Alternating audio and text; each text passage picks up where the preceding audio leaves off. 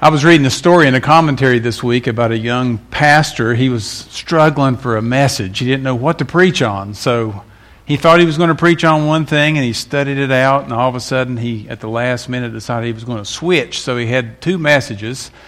The Sunday before he was going to speak, he got up and he was in his office just praying, Lord, I hope I did the right thing.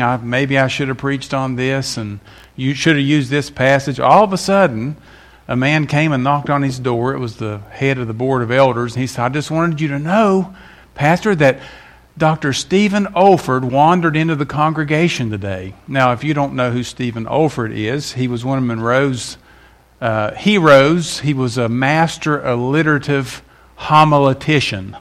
Homiletics is a science in preaching that they teach you to help people remember things. And Olford could alliterate the alphabet. He could make A and Z come together somehow. He was just a master at it. He said, Dr. Olford is in the congregation, and not only him, but somebody else, and it was a famous preacher. And the pastor said, great.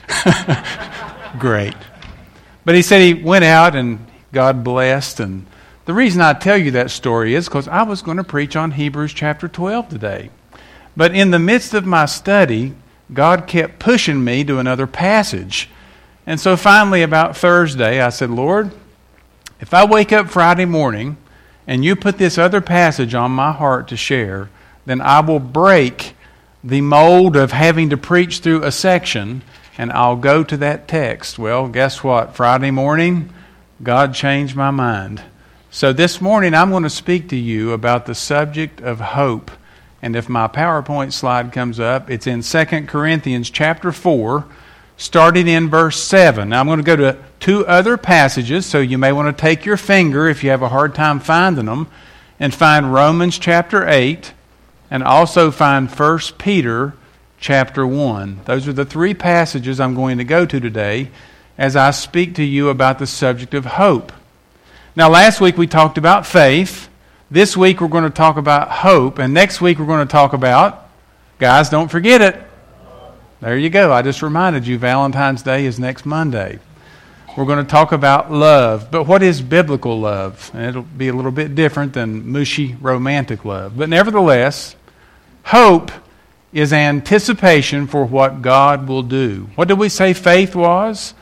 Basically, faith was taking God at His word that He would do what He said.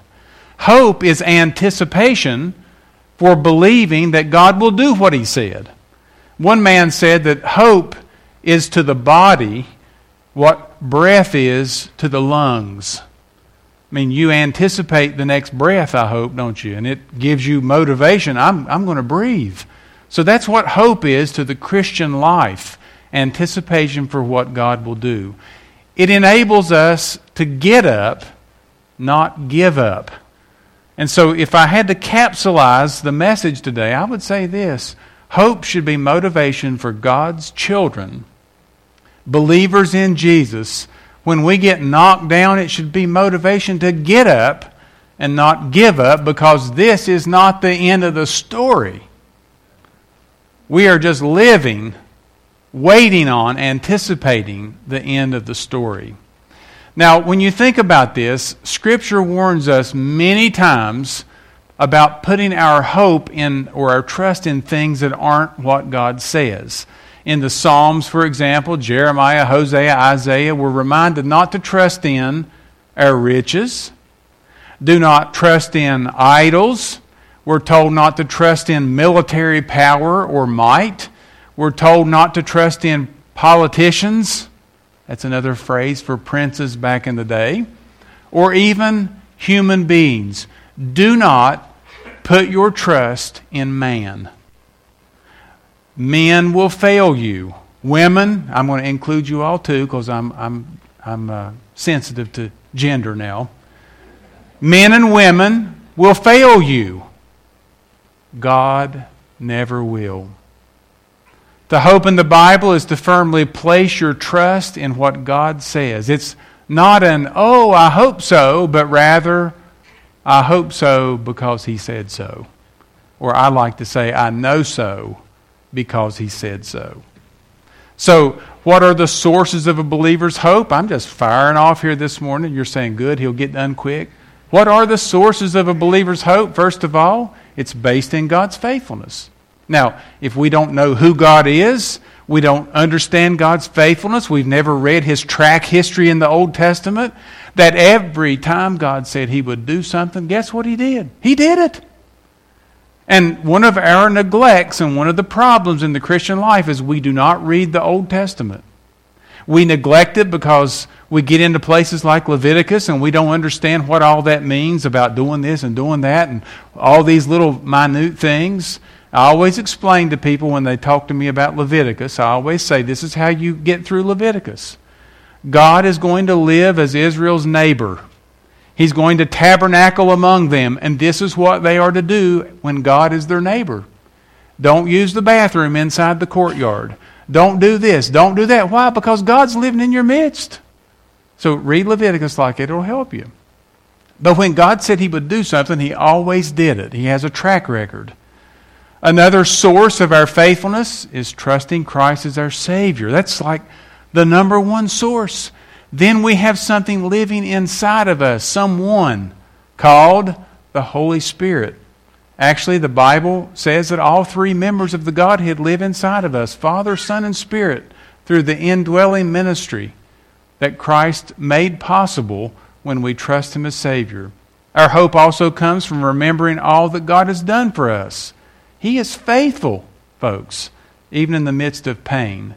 And it grows when we reflect upon the promises of Christ. These are just some general things. Now, what do we do as we go about our Christian life and we live in a world of hopelessness? You know, have y'all watched the news? I mean, everybody saw the shooting that happened. By the way, we just drove right through the middle of that, maybe an hour before it happened. We went to Buffalo Wild Wings on Friday night after a boys' ball game. By the way, you did a good job, young man. You played hard. And had to wait forever. Drove through the middle of town there, and all the drunk students out in the middle of the road. I was, kind of, good gracious alive, dodging everybody.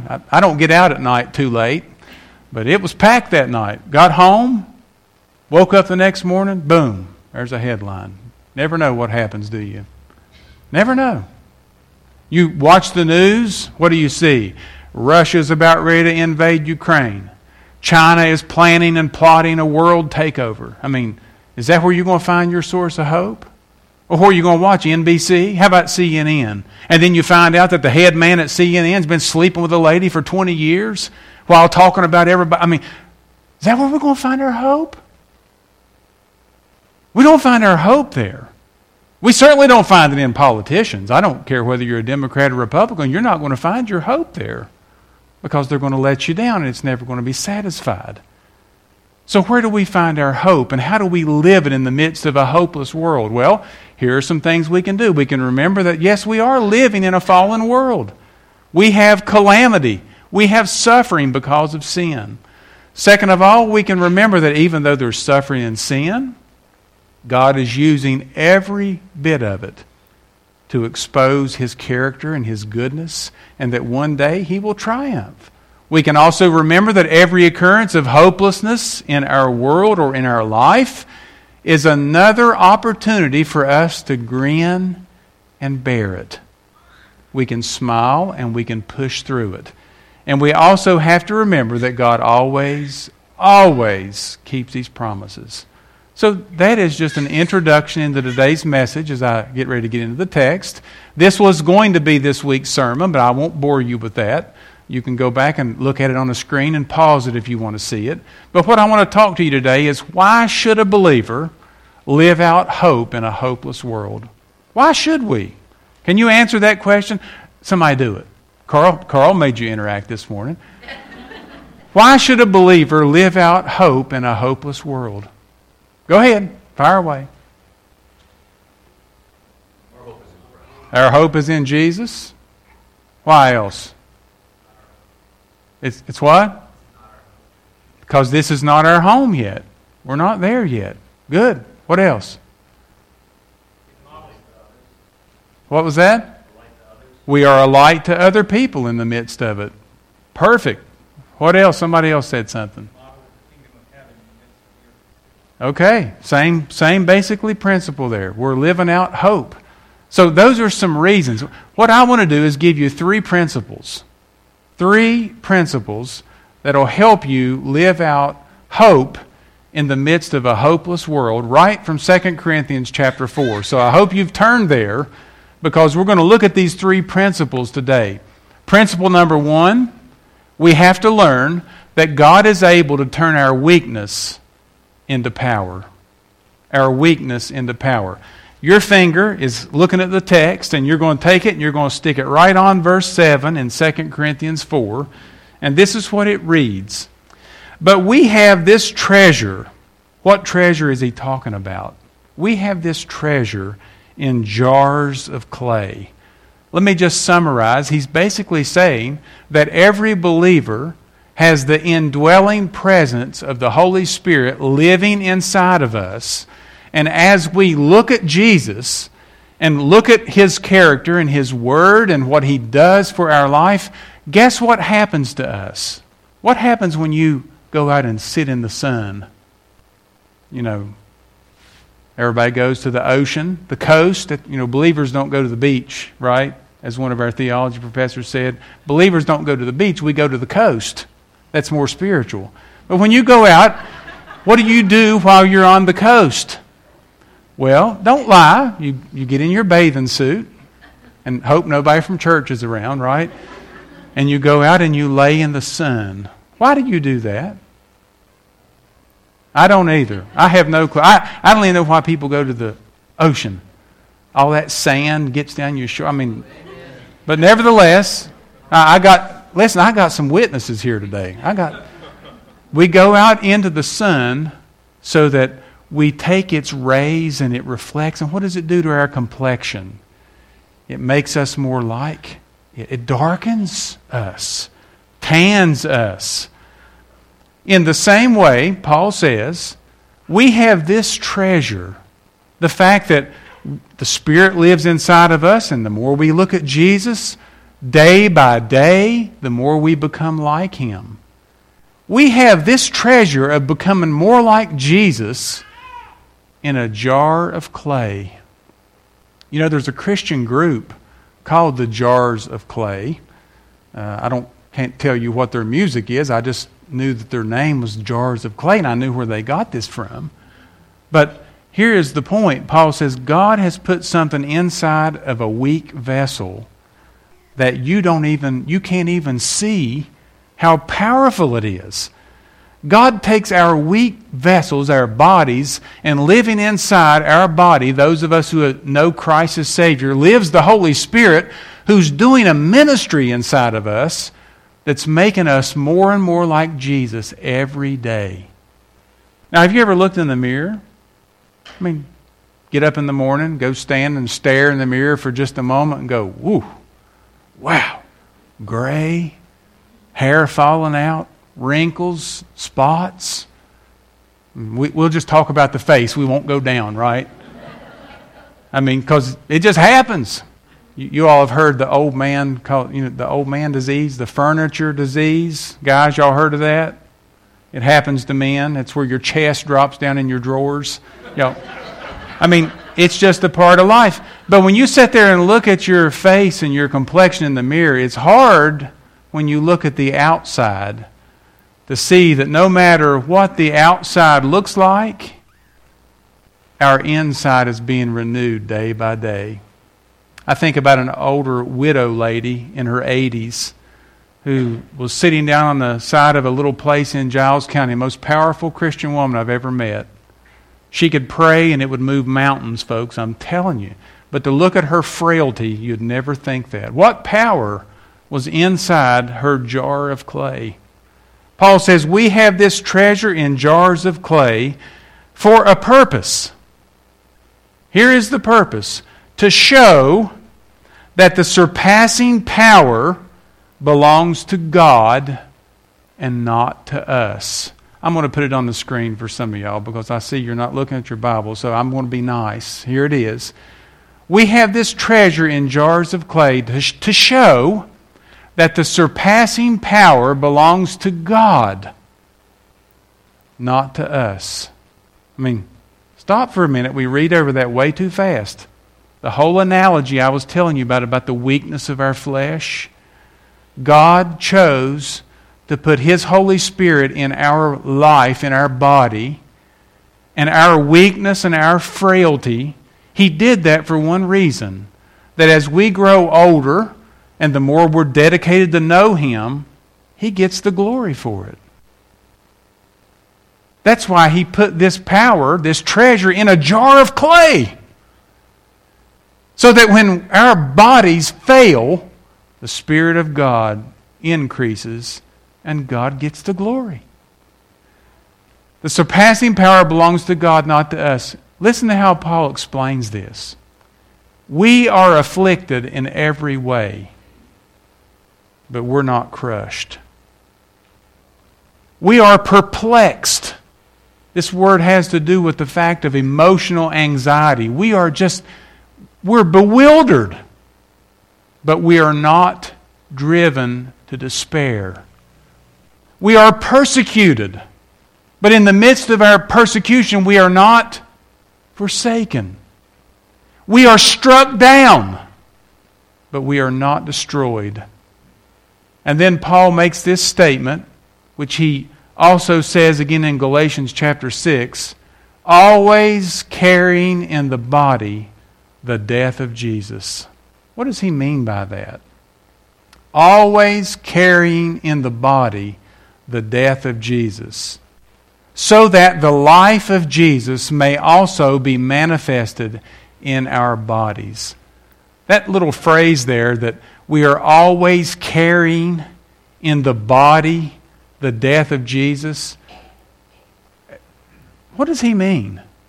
I'm going to let you study that. I can tell by your faces that's perplexing you. If you go back up in chapter 3, you'll find the answer, but don't do it right now. Always carry. What Paul's saying is this. He was being persecuted for being a Christian. And he was basically enduring the same thing that Jesus would have endured if he had been there. Paul was living out his life in the same way Jesus would have lived his life on the earth. And when people persecuted him and they drove him to despair and they tried to crush him, he says this is the same thing they would have done to Jesus. I'm carrying about in my body everything they would have done to my Lord. He says that in another place as well in Colossians. He says, I am filling up in my body what is lacking in Christ. What did he mean by that? That's another phrase. He meant the same thing, that if Jesus were here on the earth, he would be undergoing the same thing Paul was going. And Paul was undergoing this persecution because he was a believer, living for Christ in this world. God is able to turn our weakness into His power. But there is another. Paul goes on to say, for we who live are always being given over to death for Jesus' sake. Why? So that the life of Jesus also may be manifested in our mortal flesh. So death is at work in us, apostles, but life is at work in you, believers. We in our life, Paul says, are being killed, stoned, and so forth, but we're able to share this message of hope and encouragement with you Corinthian believers, and guess what happens? You hear it, you're encouraged, and then you go out and live for Jesus. You know why? Because when you feel weak, you know God can take that and turn it into His power. Now let me give you an illustration. Sharon Farrell, there's Paul back in the back. Hi, Paul. Sharon's going through cancer treatment. They have told us how grateful they are that you all reach out to them and pray for her and send her messages. She actually told me in the parking lot one day that the encouragement of the church has carried her through this. You know, cancer treatments are terrible. I watched my father go through them for years. Terrible. They have a way of dragging your flesh all the way to the point of death, hoping you can hang on enough to just survive another day. That's what cancer treatments do. It so attacks the cancer in the body, it destroys everything. It just drags you down. But do you know what happens when a person gets beat down that low? If there is a living hope inside them, they see beyond that, and they're able to be encouraged and say, this is not it. this is not what I am living for. And they are able to push through. That's exactly what Paul says. God is able to take us in our weakness and let His power be made manifest through us, living through our life. If you've ever been around someone who's lost a loved one, and somehow or another the grace of God reaches down to that person and they're able to express hope, folks, that is not them. That is God living in them. If you've ever talked to someone who's went through a tragedy in life and somehow or another in due time they're able to speak as if God was working through that problem to give them hope, that is how God turns weakness into power. It's Him working inside of our frail, broken bodies to give hope to people. That's principle number one. Here's principle number two. God will turn our suffering into glory. Now, I can say that, but do you actually believe that? Do you believe that God is going to turn our suffering for Christ, our anguish for Christ, our rejection for Christ? Do you think He's actually going to turn that into glory? Do you? Oh, good. Amen. I've got one. Chris, thank you. I've got one here. Now listen. God will turn our suffering into glory. As a matter of fact, this is a theme you could trace throughout the whole New Testament. Paul says in 2 Timothy that if we suffer with Him, we will reign with Him. That's why we always say, folks, as a believer, when somebody persecutes you for Jesus, happy, blessed are you, because great is your reward. Great is your reward in heaven. Let them pour it on. The more they pour it on, the better for you. Now, that doesn't make sense in this world, does it? But you know, there's a lot of things in the Christian life that don't make sense in this world. But nevertheless, that's truth. So, what does Paul mean by God will turn suffering into glory? Well, let me read this first part of the passage.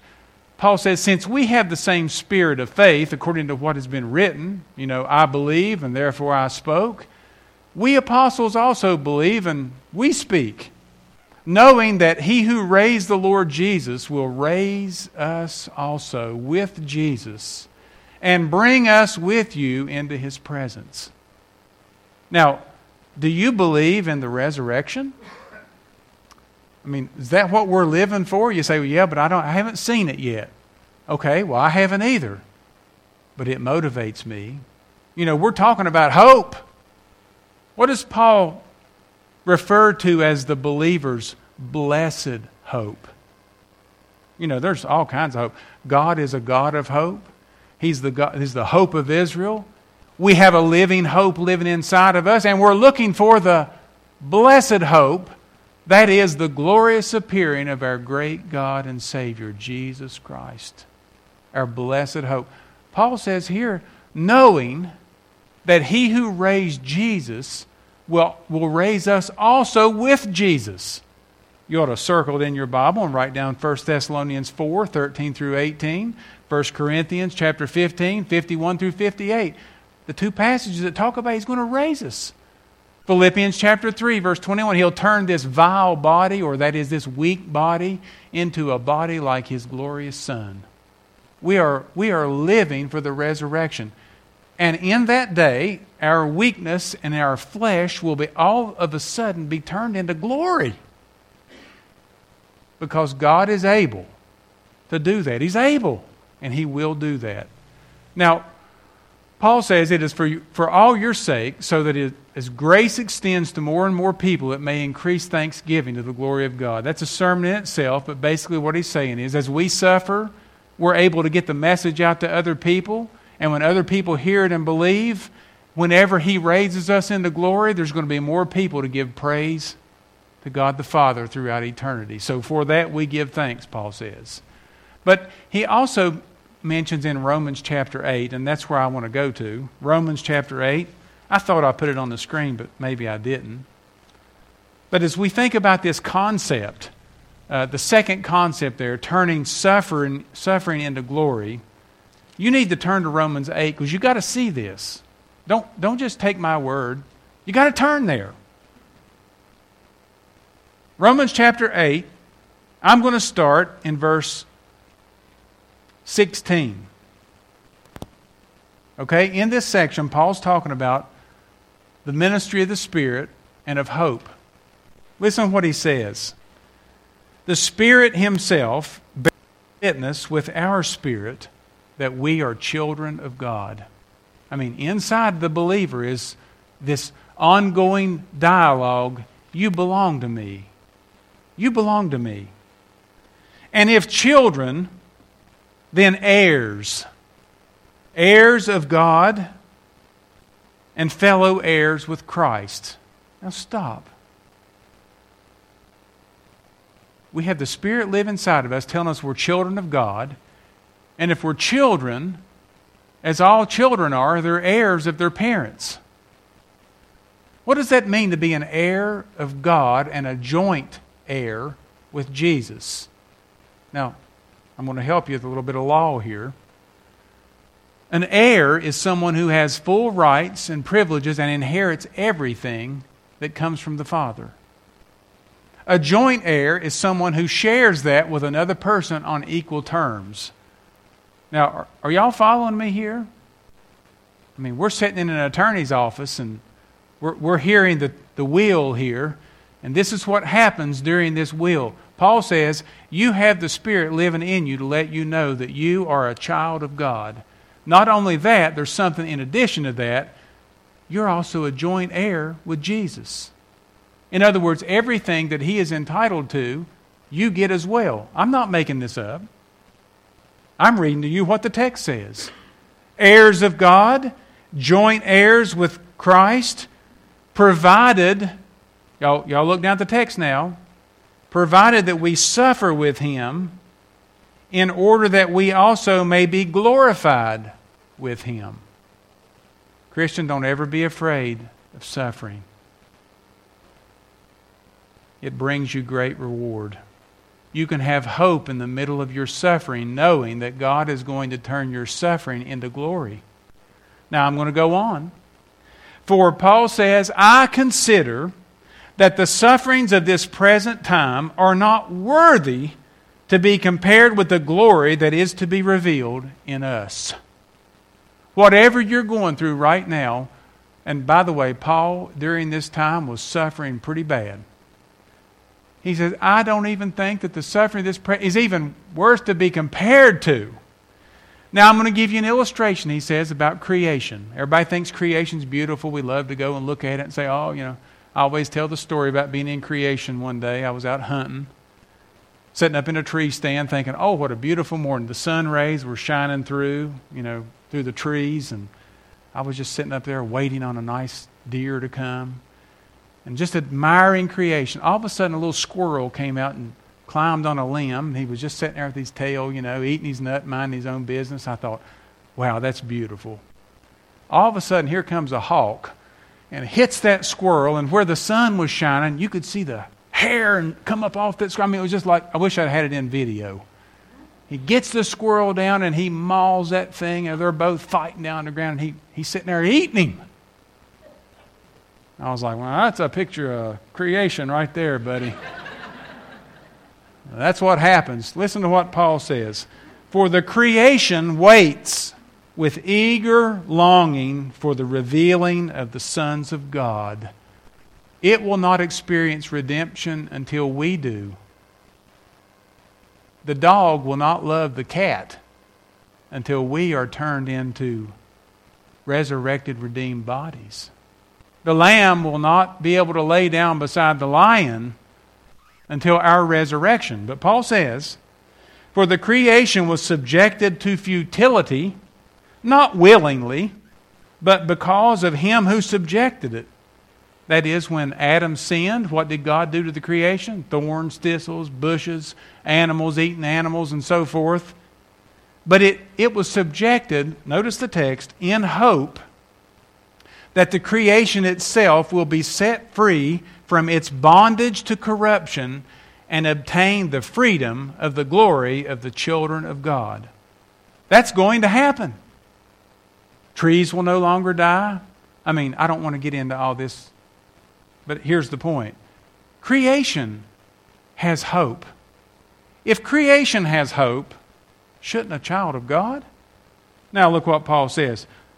For we know that the whole creation has been groaning together in the pains of childbirth until now, and not only the creation, but we ourselves.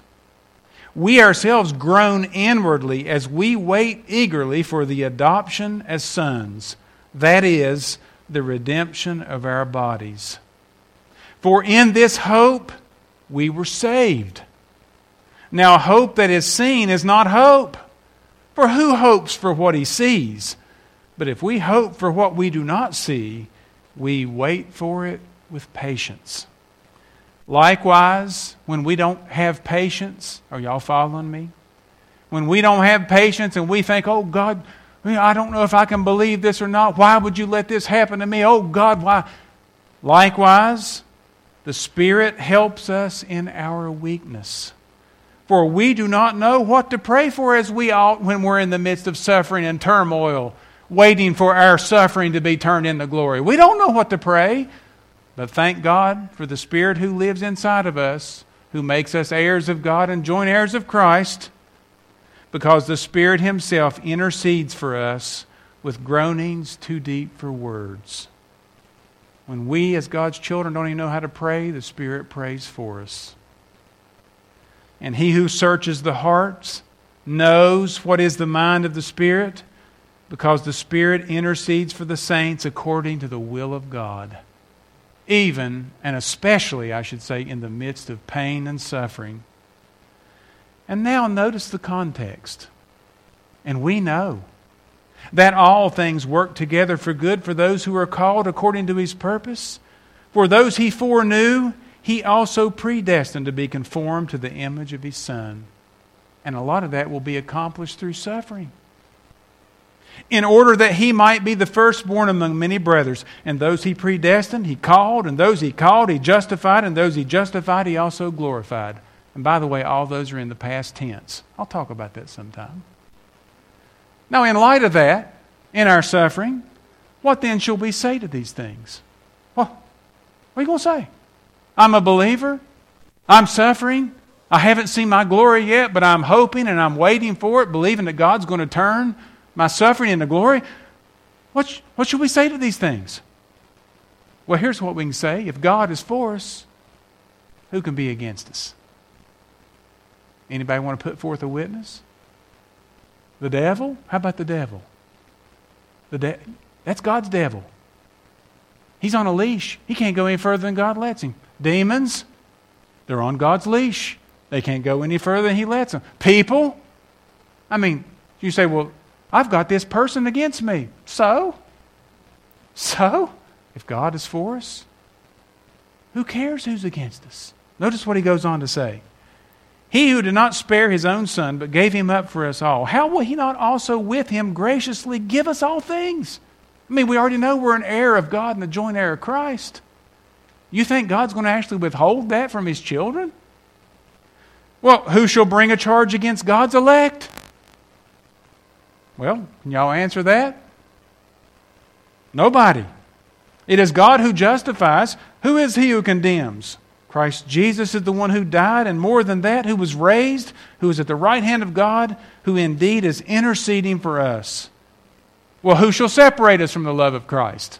Well, here we go. Christian, you ready? Shall tribulation, shall trouble in your life separate you from God? God doesn't love me because there's trouble in my life. No. Don't say that.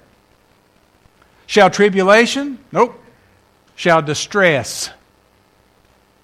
What is distress? Anxiety, depression, pulled apart. Nope. How about persecution? How about starvation? How about poverty, nakedness? How about danger? Or how about death, sword? Paul says, as it is written, for your sake, we are being killed all the day long. We're regarded as sheep to be slaughtered. No, in all these things, we are more than conquerors through Him who loved us. In all of those things, we are more than conquerors. Not just a conqueror.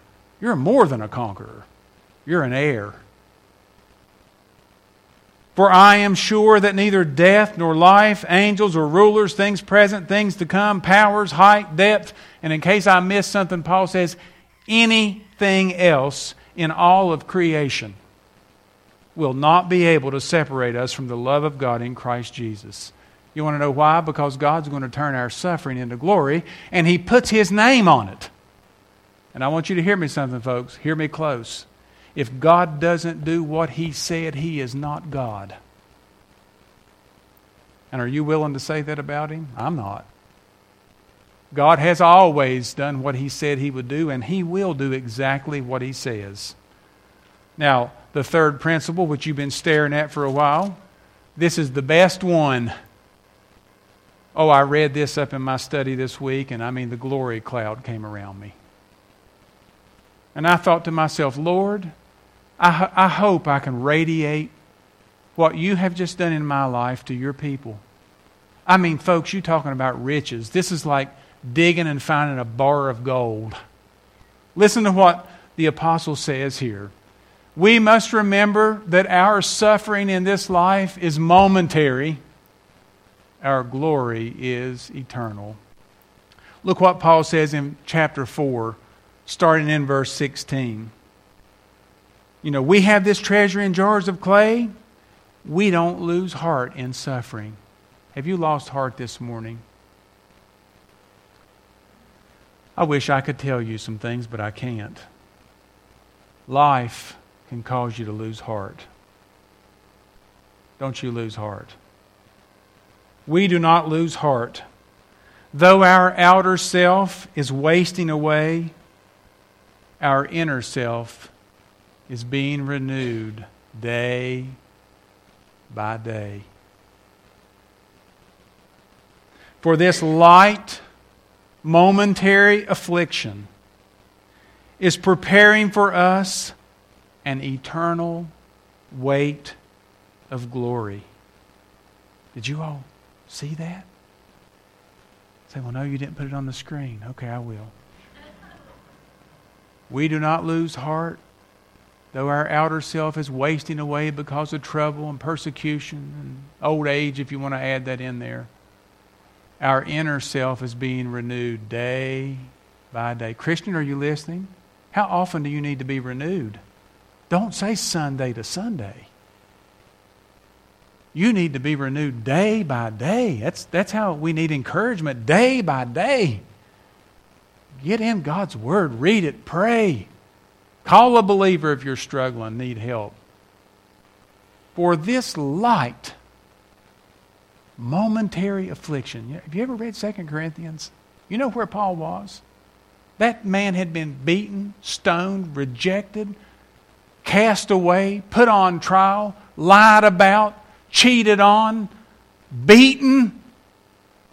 Listen to what he says. All for Jesus, by the way. This light, momentary affliction.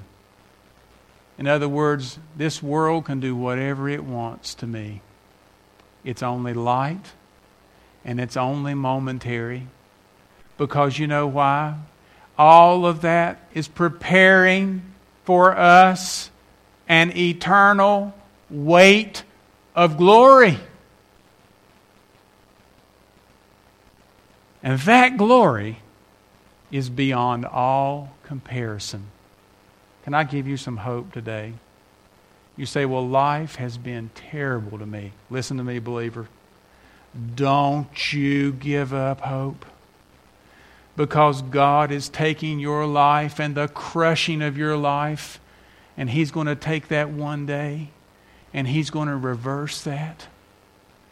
And according to God's holy word, it's going to be an eternal weight of glory that's beyond all comparison of this light momentary affliction.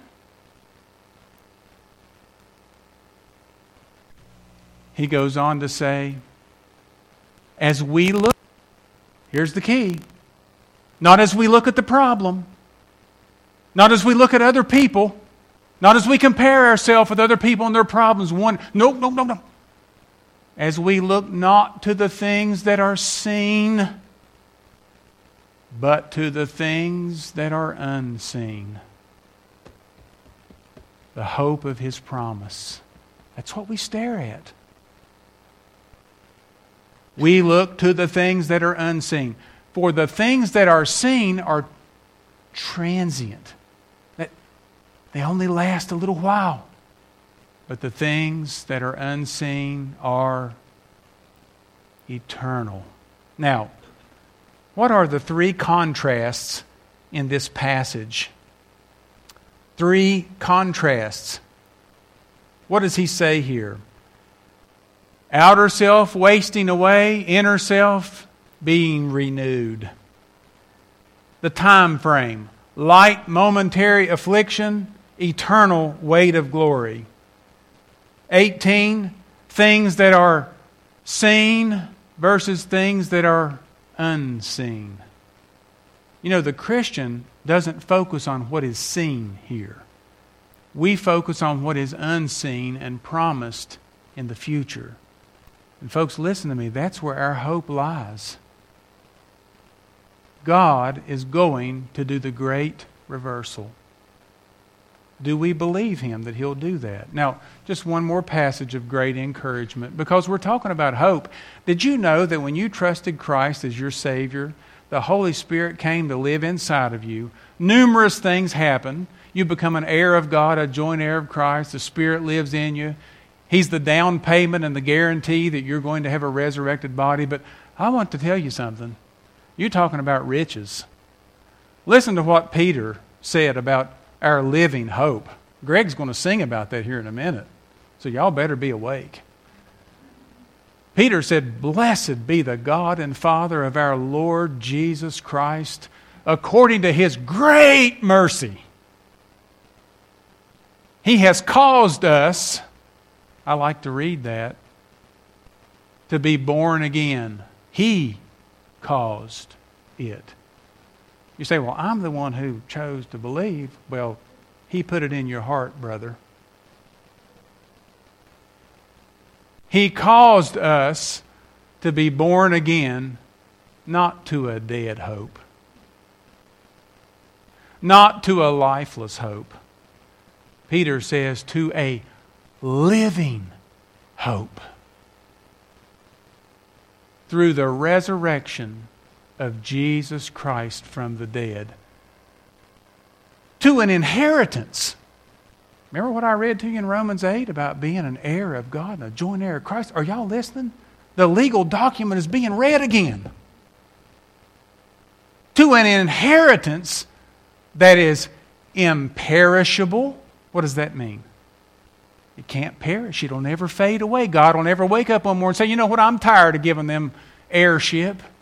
Nope. Imperishable. Undefiled. There will be no tainting, no sin, no corruption.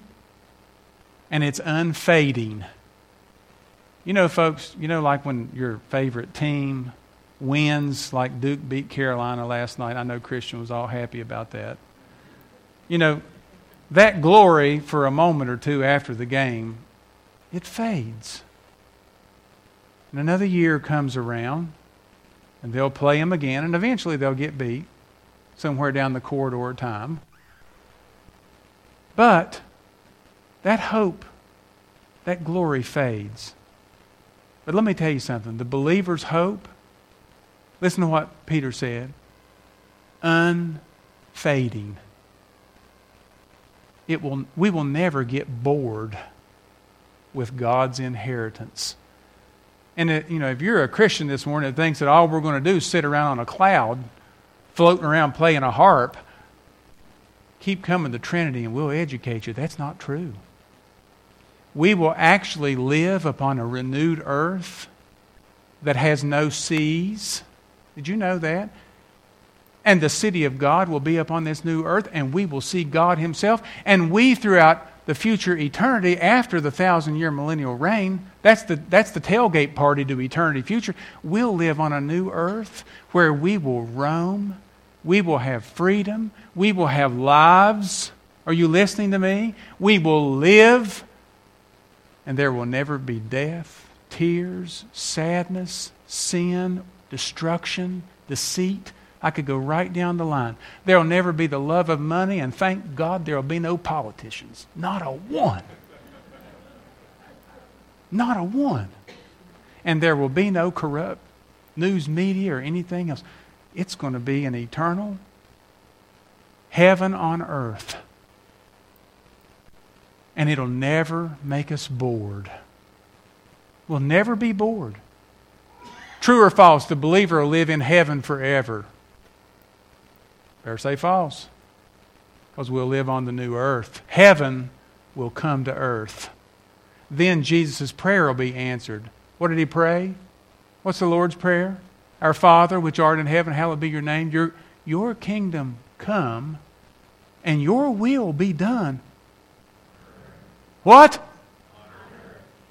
That's not just spiritually. Make me love my neighbor, Lord. No. Your kingdom come. You be the king that rules and reigns upon this earth. And He's going to do it. Because He said He would in His Word. Unfading. We won't get bored with it. Kept in heaven for you.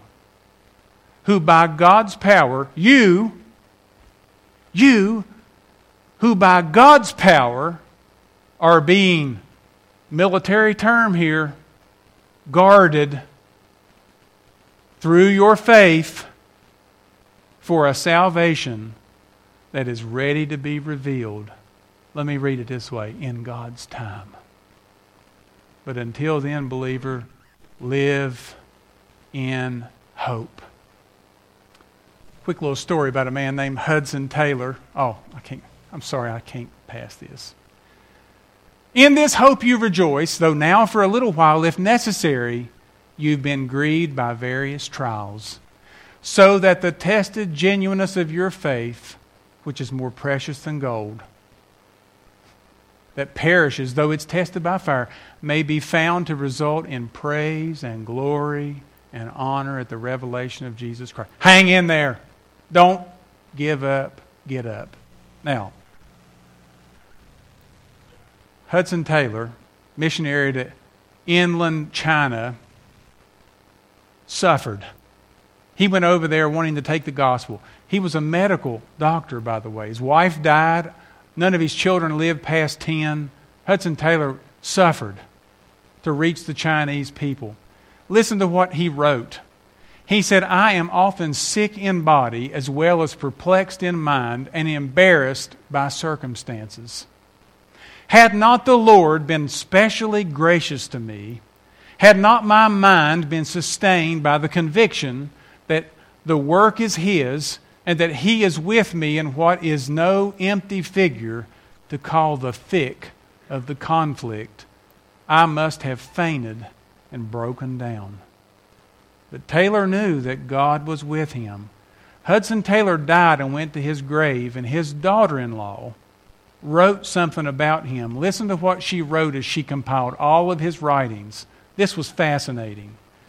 She said, it was not until many years later, when Mr. Taylor could look back over all the way in which the Lord had led him, that he was impressed with the fact that every important advance in the development of the mission had sprung from or been directly connected with times of sickness or suffering which had cast him in a special way upon God.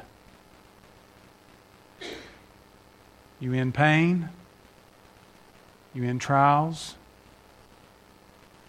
Put your hope in God, because He works the same way in us.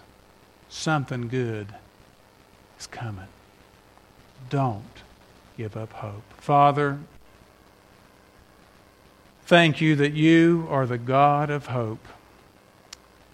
And You've given the children of hope a living hope in which we can look to and long for and anticipate with great anticipation.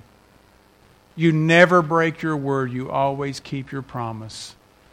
Thank You that You love Your children You always want what's best for us. Father, when we are downcast, lift our face. When our knees are weak, strengthen our bones. When our spirit is about to break, breathe in us new life. Help us, Father, to live for you, to suffer for you, and ultimately to be prepared to reign with you one day. Thank you for Jesus. Thank you for what he did on the cross for our sin. Thank you for the Spirit who lives inside of us to encourage and motivate us.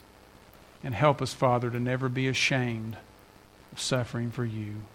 We pray this in Jesus' name. Amen.